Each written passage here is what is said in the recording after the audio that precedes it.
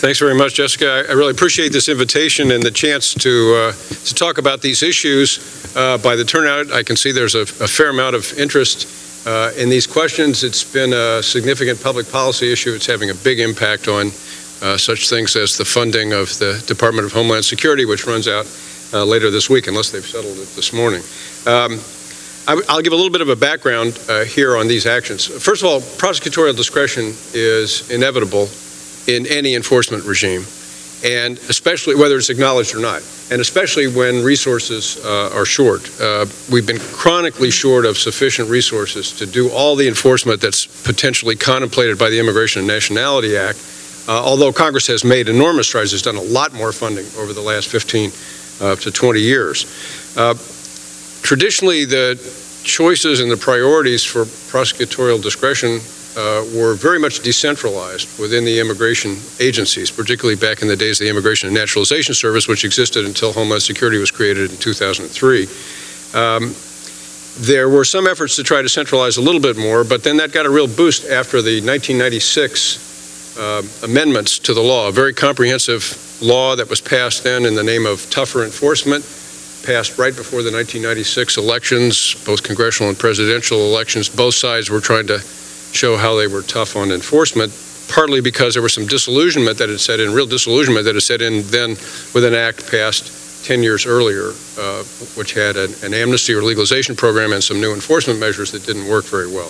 The 1996 Act sounded really tough. It had enacted a lot of harsh provisions. They weren't really very well designed to accomplish more effective enforcement, but they did result in some very poignant individual cases.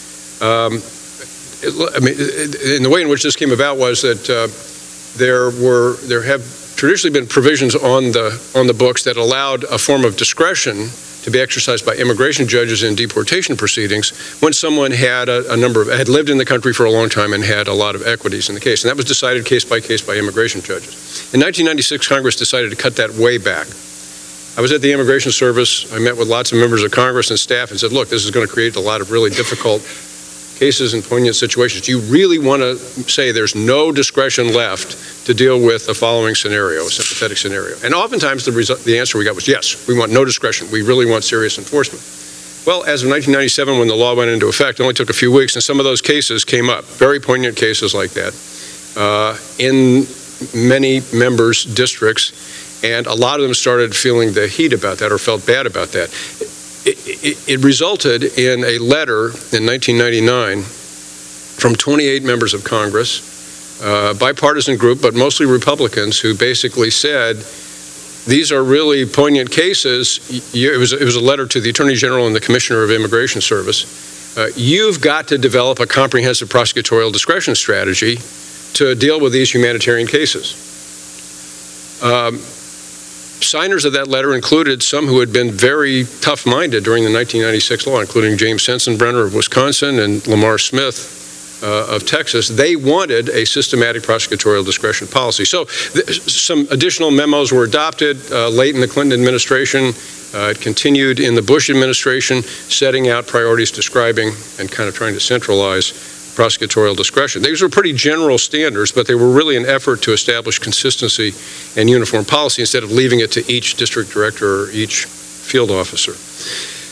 When the Obama administration came in, President Obama saw fit to appoint 2 graduates of this law school to key roles in immigration enforcement, Secretary Napolitano, Secretary of Homeland Security, and John Morton, who became the director of ICE, Immigration and Customs Enforcement. Both came in separately for independent reasons. They wanted to have a more systematic exercise of prosecutorial discretion according to centralized guidelines and wanted to improve that. Now, that was, at that point, entirely separate from any question about some sort of better legal status for people who'd been here for a long time, because the whole focus at that time and hope and expectation was we'd get comprehensive immigration reform within a year or so, and the legislation, which clearly would be a much better way to do it anyway, legislation would take care of that. If comprehensive reform was going to pass, it was going to include some kind of legalization for people who'd been here for a certain period of time. So that developed separately, really as a kind of good government approach. Well, as you all know, the legislation stalled in those first couple of years, didn't really get very far at all in those first couple of years. Somehow there was this other issue. I think it was something about health care that kind of got in the way of doing a lot of these other things. But nonetheless, there were some memoranda, the so-called Morton memoranda, that were adopted around that time to give a more systematic outline on prosecutorial discretion. As the legislation stalled, advocates pressed the administration for much more. They were concerned about what they saw as, quote, record deportations, although the deportations were pretty much at the level that Congress had appropriated for and that matched what took place during the final year of the Bush administration. A lot of focus there was on the DREAM Act. There was an effort to try to pass the DREAM Act later on. That was for people who had come here as children before the age of 16 and had lived here for a certain number of years. So there were some additional memos that were refined, but mostly the exercise of discretion under those memos simply meant that a removal proceeding was either dropped or was not initiated. It didn't give the person any particular documentation or official work authorization. In June of 2012, Secretary Napolitano announced DACA, Deferred Action for Childhood Arrivals, and that provided a process for getting a somewhat more formalized, although still not really a status, a somewhat more formalized recognition that prosecutorial discretion had been exercised in your favor, called deferred action, for a 2-year period for people who had come before the age of 16 and been in the United States for 5 years, and they had to be under age 31 on the date of that announcement in June. The administration officials, as they announced that, it was a very close hold process. A lot of people I've learned later were very concerned about how would it be received. It turned out it was pretty well received. Polls showed about 2-to-1 that Americans supported this. They understood that these were people who weren't accountable for the violation that led to their presence, and that a lot of them knew new life nowhere else than in the United States. So they would apply to U.S. Citizenship and Immigration Services, the benefits granting agency, and get this recognition, and they could get work authorization. Now, this was not an Obama administration innovation to give work authorization. Regulations adopted under the Reagan administration had provided that people who had deferred action could apply for work authorization and get it if they showed economic need. In 2013, after the 2012 election, of course, you know, there were new hopes for comprehensive immigration reform. The Senate actually accomplished a remarkable feat of passing a bill by 68 to 32, obviously a bipartisan bill, and there were high hopes it would move forward in the House, but that didn't happen. And as those hopes faded, more and more pressure was put on Obama by a number of activist groups to do something unilaterally, something much more dramatic, using executive powers. And the president promised that in a Rose Garden speech in July of 2014, said he would do it by Labor Day. A lot of Democratic candidates got real nervous about that. As the elections were getting closer, he decided to postpone it. And then the party took another shellacking anyway. But he went ahead and did make his announcement in November, on November 20th of 2014. So just very briefly, what it did, it was it expanded the DACA program slightly. It moved up the cutoff dates. People present for 5 years as of January of this year could qualify. They still had to come before the age of 16, and there was no upper limit. So even people over the age of 31 could apply for this expanded DACA. Then the more controversial part, they adopted a program called DAPA, Deferred Action for Parental Accountability, as it was first called. Now it's called Deferred Action for Parents of Americans. In any event, it covers those who are in the United States and haven't committed certain crimes, any crime of a certain level of seriousness, who have children who are U.S. citizens or lawful permanent residents. This second group has got to be very small, but the first one's potentially quite large, many millions, several million people, maybe 4 million people covered by that. Knowing there would be legal controversy, the administration released an opinion from the Office of Legal Counsel, John's old office, at the Department of Justice, saying that DAPA was justified. But it also went ahead and said, well, another proposal that had been, for which guidance had been requested, was not appropriate. That was to provide this kind of deferred action for the parents of children who had received DACA relief. And it's a lengthy argument, and it's been the grist for a lot of controversy and discussion. I'm sure we'll talk about it some later on.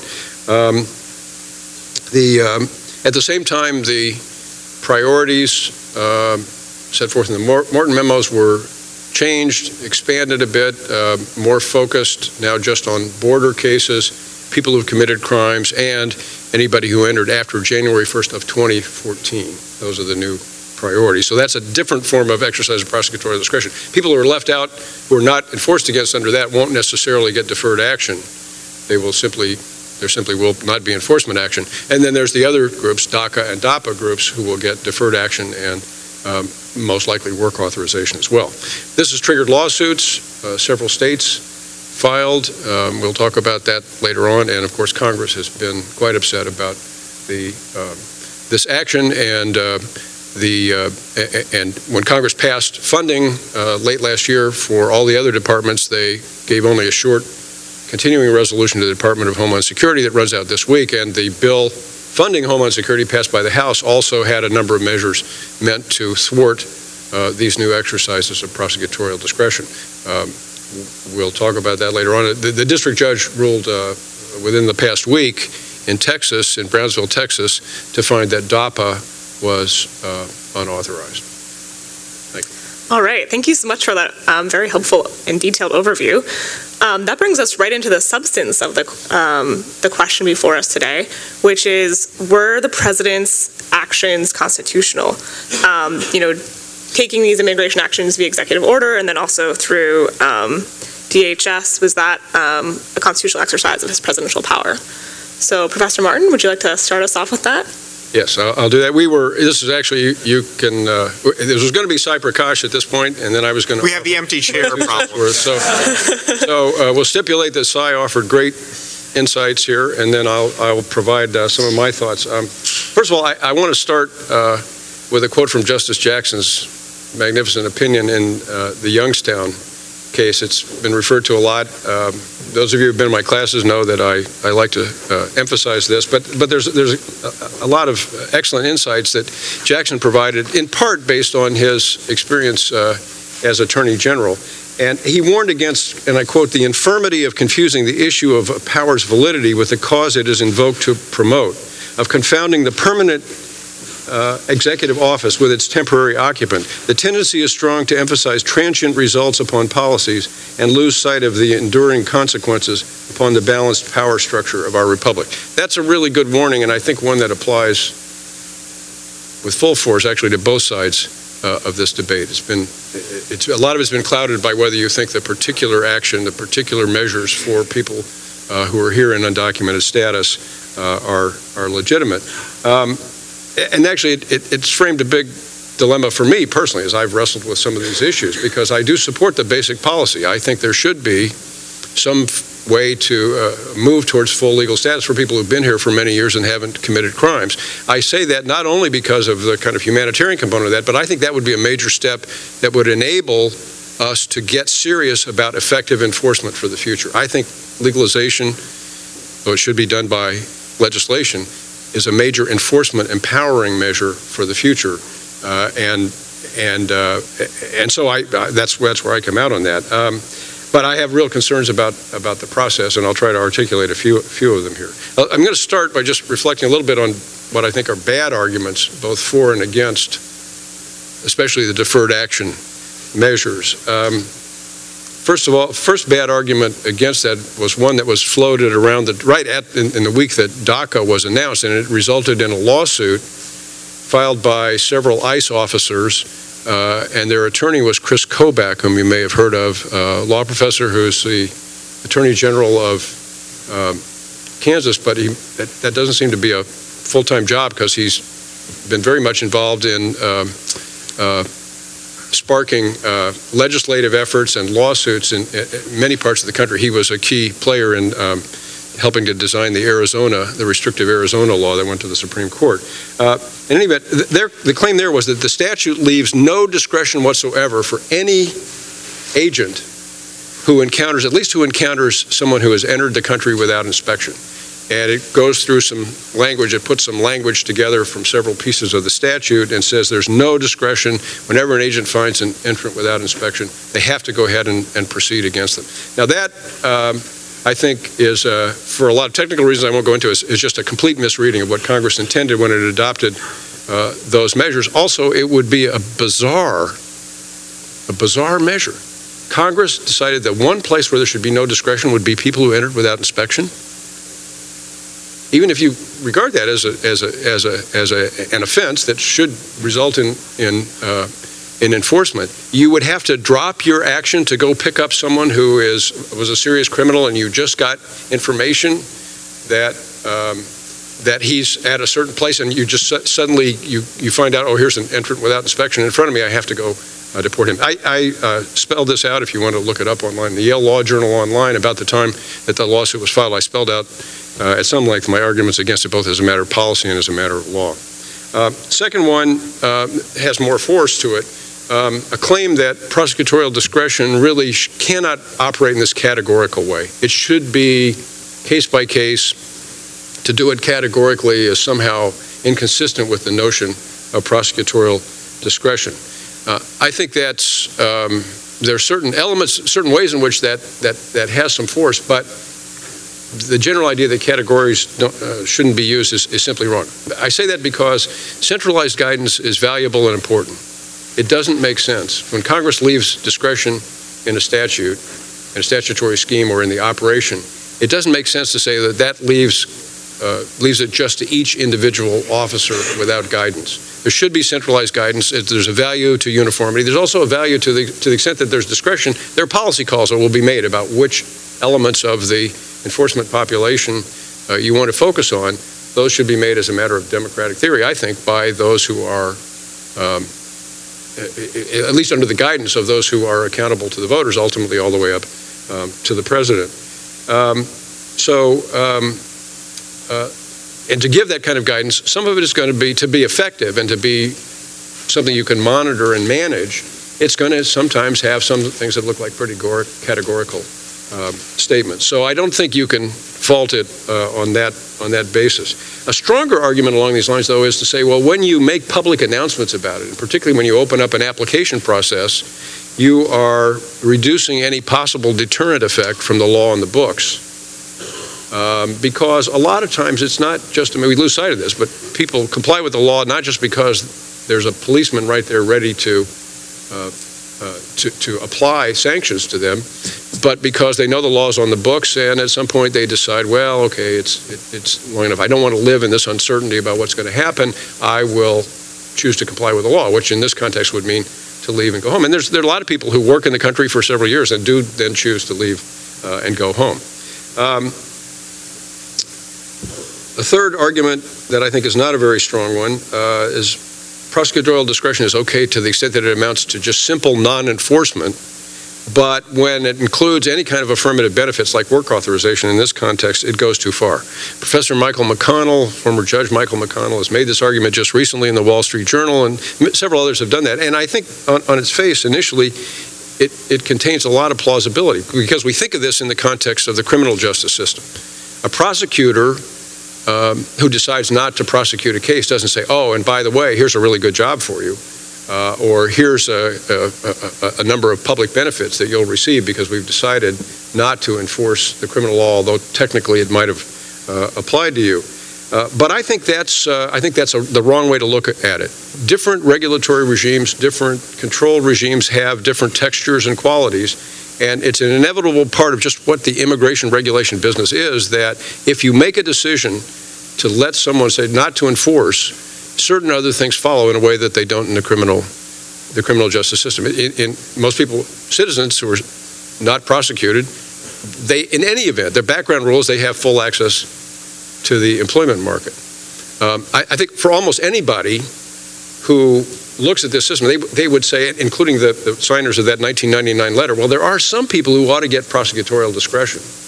And then what are you going to do with them? They're supposed to live here by begging on the streets? Of course, what comes with it would need to be work authorization. It should be measured, but it's not at all surprising that would be the case. And that's been part of the process in deferred action and in a sort of related measure called parole for many, many, many years. So I think that's appropriate, and of course regulations support it that have been on the books for 30 plus years. Now, what about bad arguments for this kind of a measure? Well, one that I think is particularly unfortunate is that, well, the president had to act because Congress didn't. They had all this time to act and to proceed, and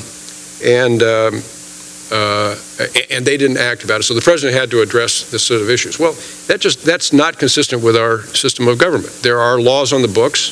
They may be ill-designed. There may be unfortunate parts of it. There may be parts of it different parts of it that many of us would disagree with as a matter of policy.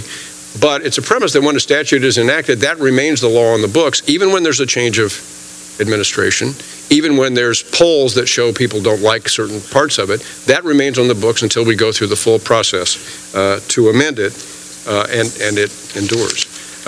Second bad argument in favor is that, well, scale doesn't matter. If you concede that prosecutorial discretion is okay and inevitable, then the president can go at least as far as this DAPA regime, which will cover, with DAPA and DACA, potentially it covers 5 million out of the estimated 11 million people who are in the country without status.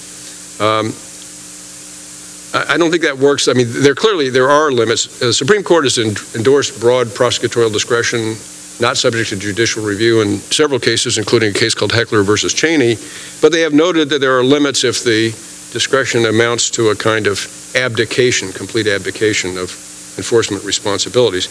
And also, the obligation to faithfully execute the law plays in here. And for me, it includes not only the substantive laws, but also appropriations. Appropriations are done by law, according to the Constitution. They're part of the laws the president has to faithfully enforce. That's part of why there have been a high level of deportations, because Congress enacted high level of enforcement resources, and the president has a lot of choice about how to use it, but he does have to use that. So finally, where does this leave us? I don't think there are clear boundary lines on the range, on the scale. Let me put it differently. I think DACA was justified, legally justified, very sound. It still left a lot of room for using the full range of enforcement resources against people who weren't covered in that setting. It was more appropriate to use categorical approaches there, in my view, because this is a population that would be, those who've been here for 5 years and came as children, is, I think, remarkably unlikely to be affected by the usual sorts of deterrent measures.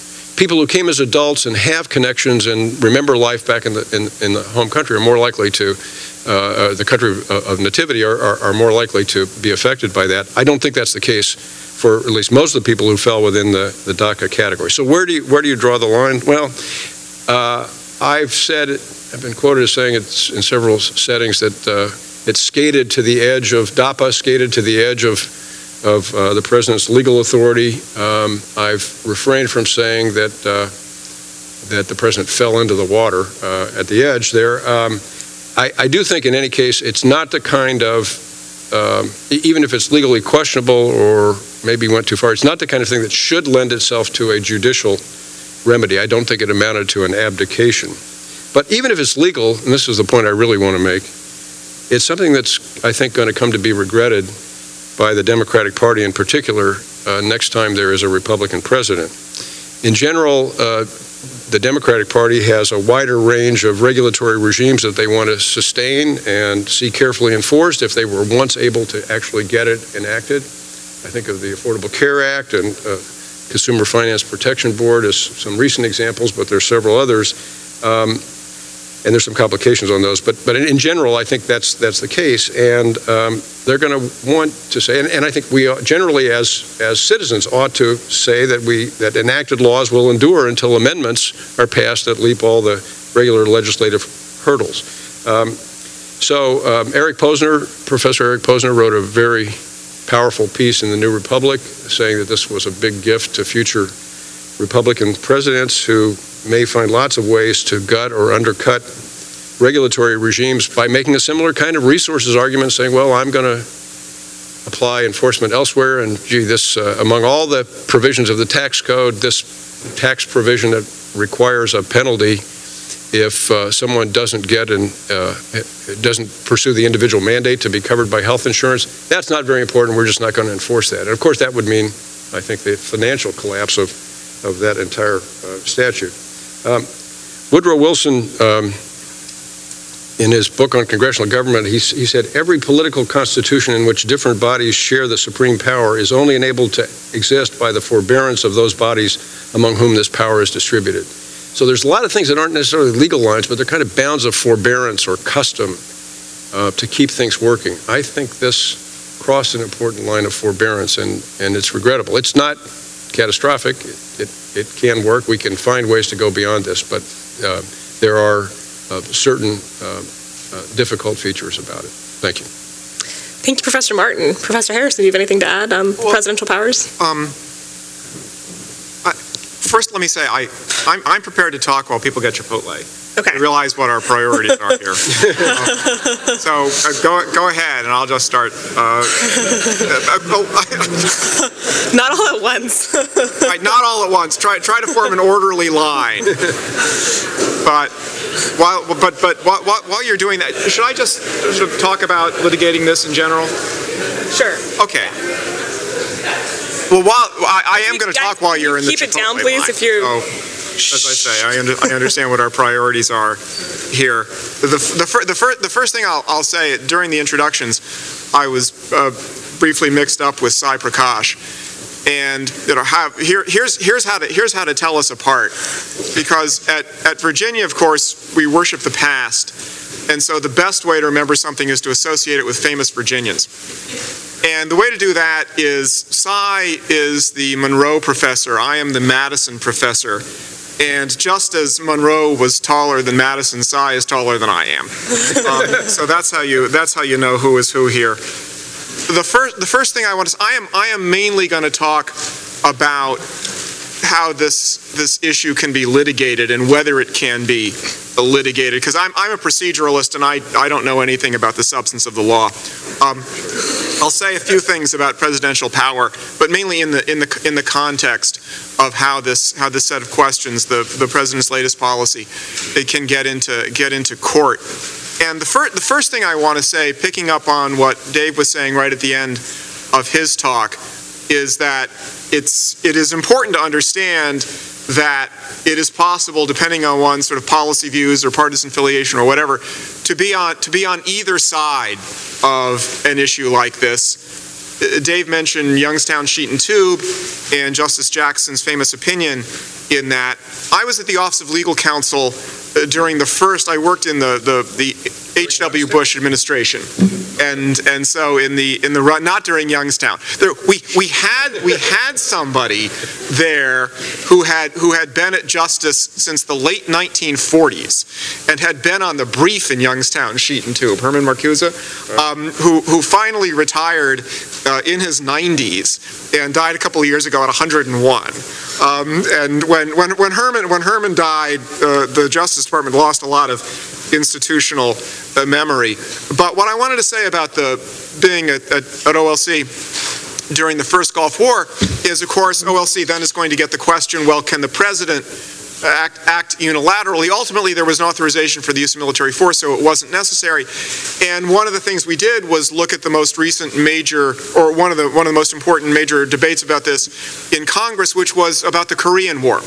And of course, in the Korean War, with a Democratic president launching a war without explicit congressional authorization, all of the Democrats said that's totally constitutional, and all of the Republicans said that's totally unconstitutional. And then for the Gulf War, all the Democrats said that's totally unconstitutional, and all the Republicans said that's totally constitutional. So, as I say, it's important to see that you can go around on this. And more specifically on the topics I'm about to discuss, first, the possibility that members of Congress or legislative houses might be able to bring lawsuits about this. I've recently written something about that. I'm only going to say a little bit about that. The judge I clerked for, Robert Bork, a reasonably well-known conservative, spent much of his time while on the D.C. Circuit denouncing the D.C. Circuit's cases that said, yes, members of Congress can sue over various legal and constitutional questions. So he was dead set against congressional standing. Similarly, at the time, when I was clerking for Bork, and since this stretched on forever, while I was at the Justice Department, there was a lawsuit called the Adams litigation that had conservatives very much up in arms. And the structure of the Adams litigation was that some people who were beneficiaries of regulation sued a federal agency saying some acts of Congress were not being adequately enforced. And a district judge gave relief, told the agency that it had to take certain enforcement measures. And as I said, conservatives were outraged about this. And now, well, again, as we say, what goes around comes around. So it's important to understand that these questions are not about whatever is the current configuration of policy and partisan interests with respect to them, but at least in principle, they are legal questions that are more general and more abstract than that. As I say, I'm going to say just a little bit, although it's gotten a lot of attention now, it's of less practical importance because of the lawsuit going on in Texas.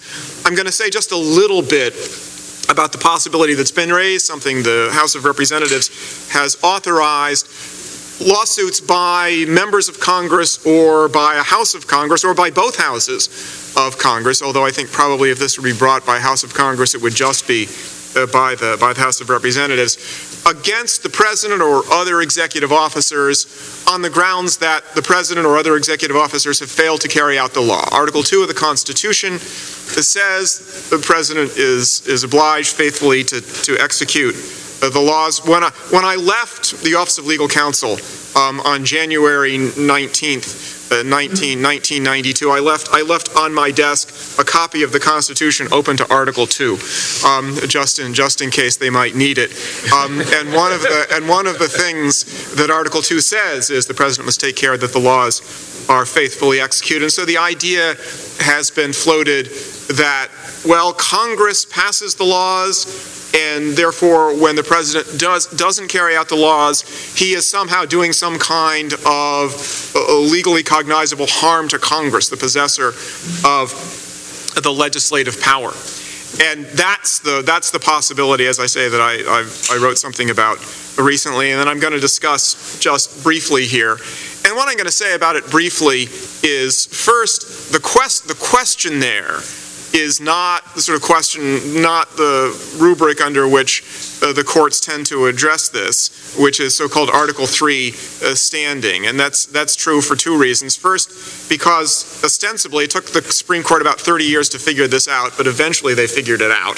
The question whether someone is a proper party in principle as far as Article 3 is concerned is a question separate from that, whether some substantive body of law makes that person a proper party, as we often say, gives that person a cause of action. Those are separate questions. For decades, the Supreme Court confused them. The D.C. Circuit, in its congressional standing cases, unfortunately confused them. It's important to keep them apart.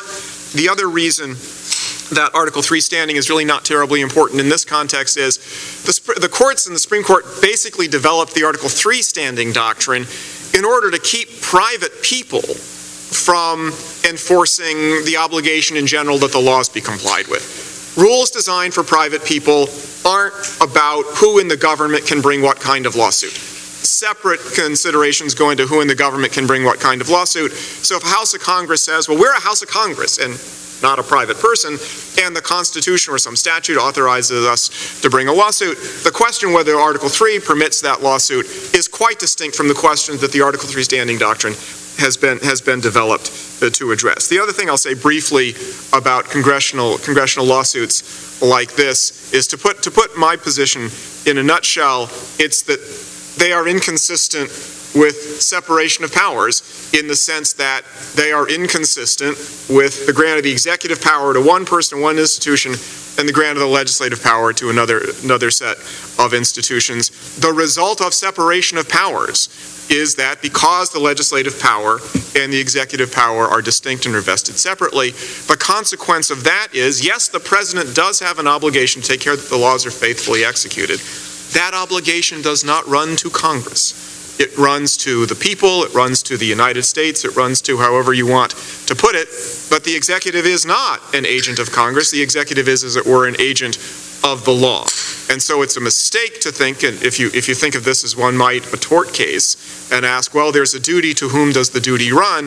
It is a mistake to think that the duty of the President, which is very real and is explicit in the Constitution, runs to Congress. That is, as I say, inconsistent with separation of powers.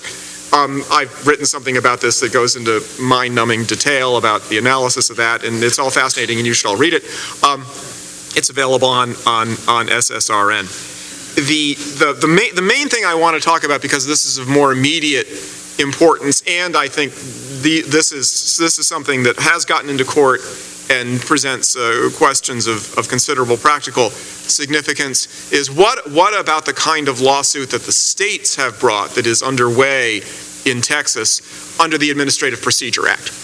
And that gives me the opportunity to talk about the APA, which is of fundamental importance in the operation of the executive branch of the United States. And what I'm going to try to do there is just talk about what the crucial questions are, say a little bit about what I think about them, but I think it's more important to know what those issues are, because they raise substantively some of the questions Dave was talking about the nature and extent of executive discretion under the immigration statutes. There are a series of questions that have to be addressed that the district court in that case addressed in cases in which the states are parties. The first question, and again, keep these things straight, is there Article 3 standing? I'll just say briefly, as the Supreme Court has articulated the Article 3, the standing doctrine, I think there is. The much more important question is, are the states proper parties? Do they have a cause of action, as we say, under the Administrative Procedure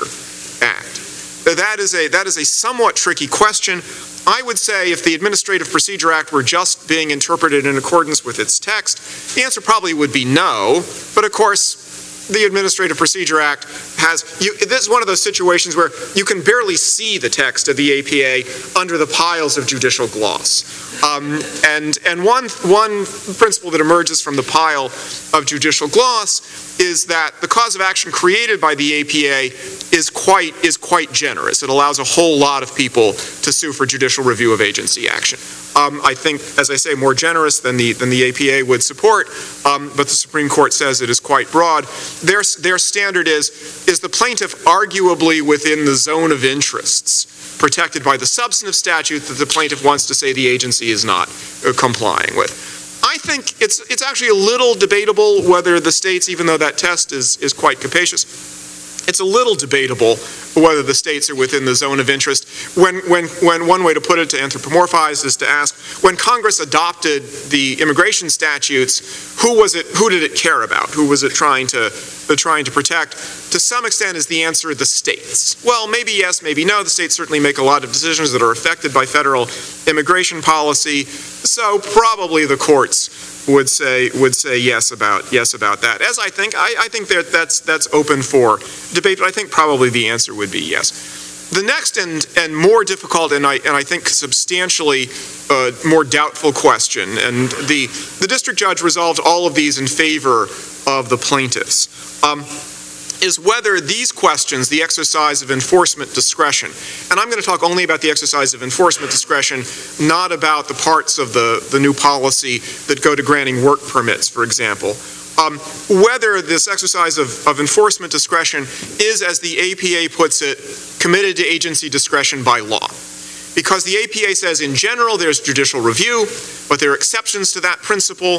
One is when statutes preclude the judicial review. Another is when the issue is committed to agency discretion by law. That's an exception to judicial review under the APA, so if something is committed to agency discretion, no judicial review. The Administrative Procedure Act makes that clear. And as Dave mentioned briefly, there's a Supreme Court case from the 1980s, Heckler against Cheney, different Cheney. And this is another situation in which, what goes around comes around, the shoe may now be on the other foot. The question there was, can there be judicial review of a decision not to enforce? The decision not to enforce was by the FDA and under the Reagan administration, not to seek enforcement with respect to the drugs used for lethal injection in carrying out executions by the states. Not surprisingly, the Reagan administration took the position that there is very substantial discretion here, therefore the decision whether to institute an enforcement proceeding on that issue was committed agency discretion by law, there could be no judicial review. The D.C. Circuit, via Skelly Wright, the judge Dave clerked for, said, no, it's not committed agency discretion, it is judicially reviewable. The Supreme Court reversed in Heckler against Cheney and erected a general presumption that the Reagan administration was all in favor of, erected a general presumption that the question whether to enforce, whether to bring some kind of proceeding, whether to take some other kind of enforcement action, is committed to agency discretion by law, precisely because the range of decisions that go into deciding whether to bring enforcement proceedings or some other kind of enforcement action are so wide-ranging that there basically are no legal standards for the courts to apply. And when there are no legal standards, then an issue is committed to agency discretion by law. So a central question in the litigation, then, is just how broad is executive enforcement discretion under the immigration statutes? If it is very broad, and it's certainly pretty broad, if it is very broad, then this decision by the President and the Department of Homeland Security does fall into that exception. Supreme Court in Heckler against Cheney said it's a presumption, it's not a conclusive presumption. The presumption can be rebutted. It can be rebutted, most importantly, by a statute that substantially constrains discretion. So the question, what does the statute mean about what the executive can do, is central to this. And if there is complete abdication of enforcement discretion, then probably, this is a dictum because it wasn't presented by the facts in Heckler, but the Supreme Court's dicta are routinely treated as extremely important by the lower courts. If there is complete abdication, then there probably can be judicial review. Interesting question here, when the executive creates a broad range of cases in which it says we're not going to enforce, but there's another broad range of cases, the rest of the statute, where the executive says, yes, we are going to enforce. Is that complete abdication, or is that an exercise of executive discretion to say here yes, here no? One interesting thing about that question, and people have been commenting on what the district judge did in Texas have made this point, this is the point at which the reviewability question very much depends on the merits, because how much executive discretion is there for enforcement goes to, does this fall within the Heckler against Cheney presumption that non-enforcement is committed agency discretion by law and so is not judicially reviewable. So that's the first big question under the APA, a very controversial one that depends in large measure on the substance of the immigration statutes and how much do they constrain the executive. The actual relief that the district judge gave in the Texas court case rested, which was to enjoin the administration from carrying out the new policy, rested on the conclusion that the policy should have gone through notice and comment rulemaking. That's a procedural requirement imposed by the APA. If some decision needs to go through notice and comment and it doesn't, then the decision is invalid, even if, after it goes through notice and comment, it's okay. This is a standard phenomenon, necessary to comply with the procedure. Failure to comply with the procedure means invalidity, even if, once the procedure is complied with, the decision would be okay under the law. Happens all the time.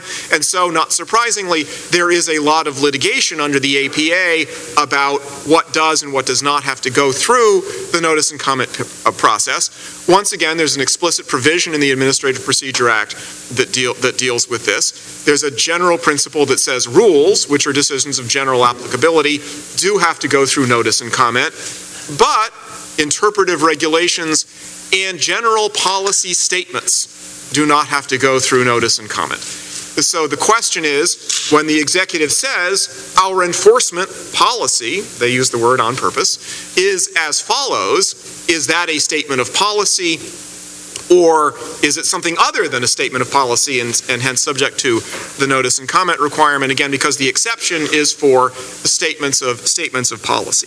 This is a subject on which each of the different courts of appeals has its own body of doctrine. I'm sure one reason that this suit was brought in Texas is because the D.C. Circuit's body of doctrine on this question is relatively constraining on the agencies. I know less about the Fifth Circuit's doctrine. I'm going to guess it's less constraining, probably just because there is less of it.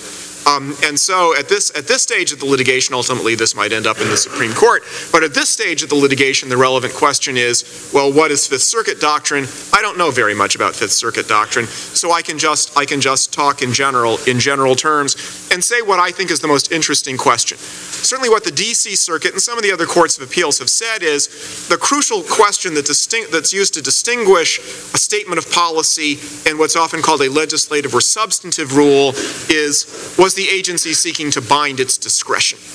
And here I think the interesting question is this. When an agency is seeking to bind its discretion over time, saying in the future, here is how we are going to act, and we are now saying we must act that way in the future. The D.C. Circuit, maybe they're right, maybe they're wrong, but the D.C. Circuit has said, well, that's the sort of thing that has to go through notice and comment because it's got these effects on agency discretion. The harder question, I think, and on which the cases, as far as I know them, have less resolving power, is what about the situation where the agency is operating, as it were, in space, not in time? Where the head of the agency is saying to the other people, here is how you are supposed to do this right now, and if I change my mind tomorrow, I'll let you know. That is centralized control of the agency, one of the things that people who are in charge do. Does that, in the important sense, constrain agency discretion? I think that's a much more difficult question. My inclination would be to say no, although I should say I am somebody who takes a fairly broad view of the size of that exception for agency policy statements. Others, including some courts, take a substantially narrower view. That, at least, is, I think, the crucial question. And that one, by the way, that's the first issue that I think is really important, is substantive. It's about what does the Immigration and Naturalization Act require. This one is very much a question of administrative law itself. That should be, at least in principle, decided the same without regard to what the issues are. Those, I think, are the crucial questions about whether a court can reach the issues of the lawfulness of the executive's decision. We'll see how those play out. Right now, the government has asked the Fifth Circuit to stay the injunction, so the Fifth Circuit will be doing at least a preliminary pass on this, as they do at the preliminary injunction stage. So we'll be hearing more from the judges pretty soon. I think, as I say, those are the basic issues that they're going to be grappling with.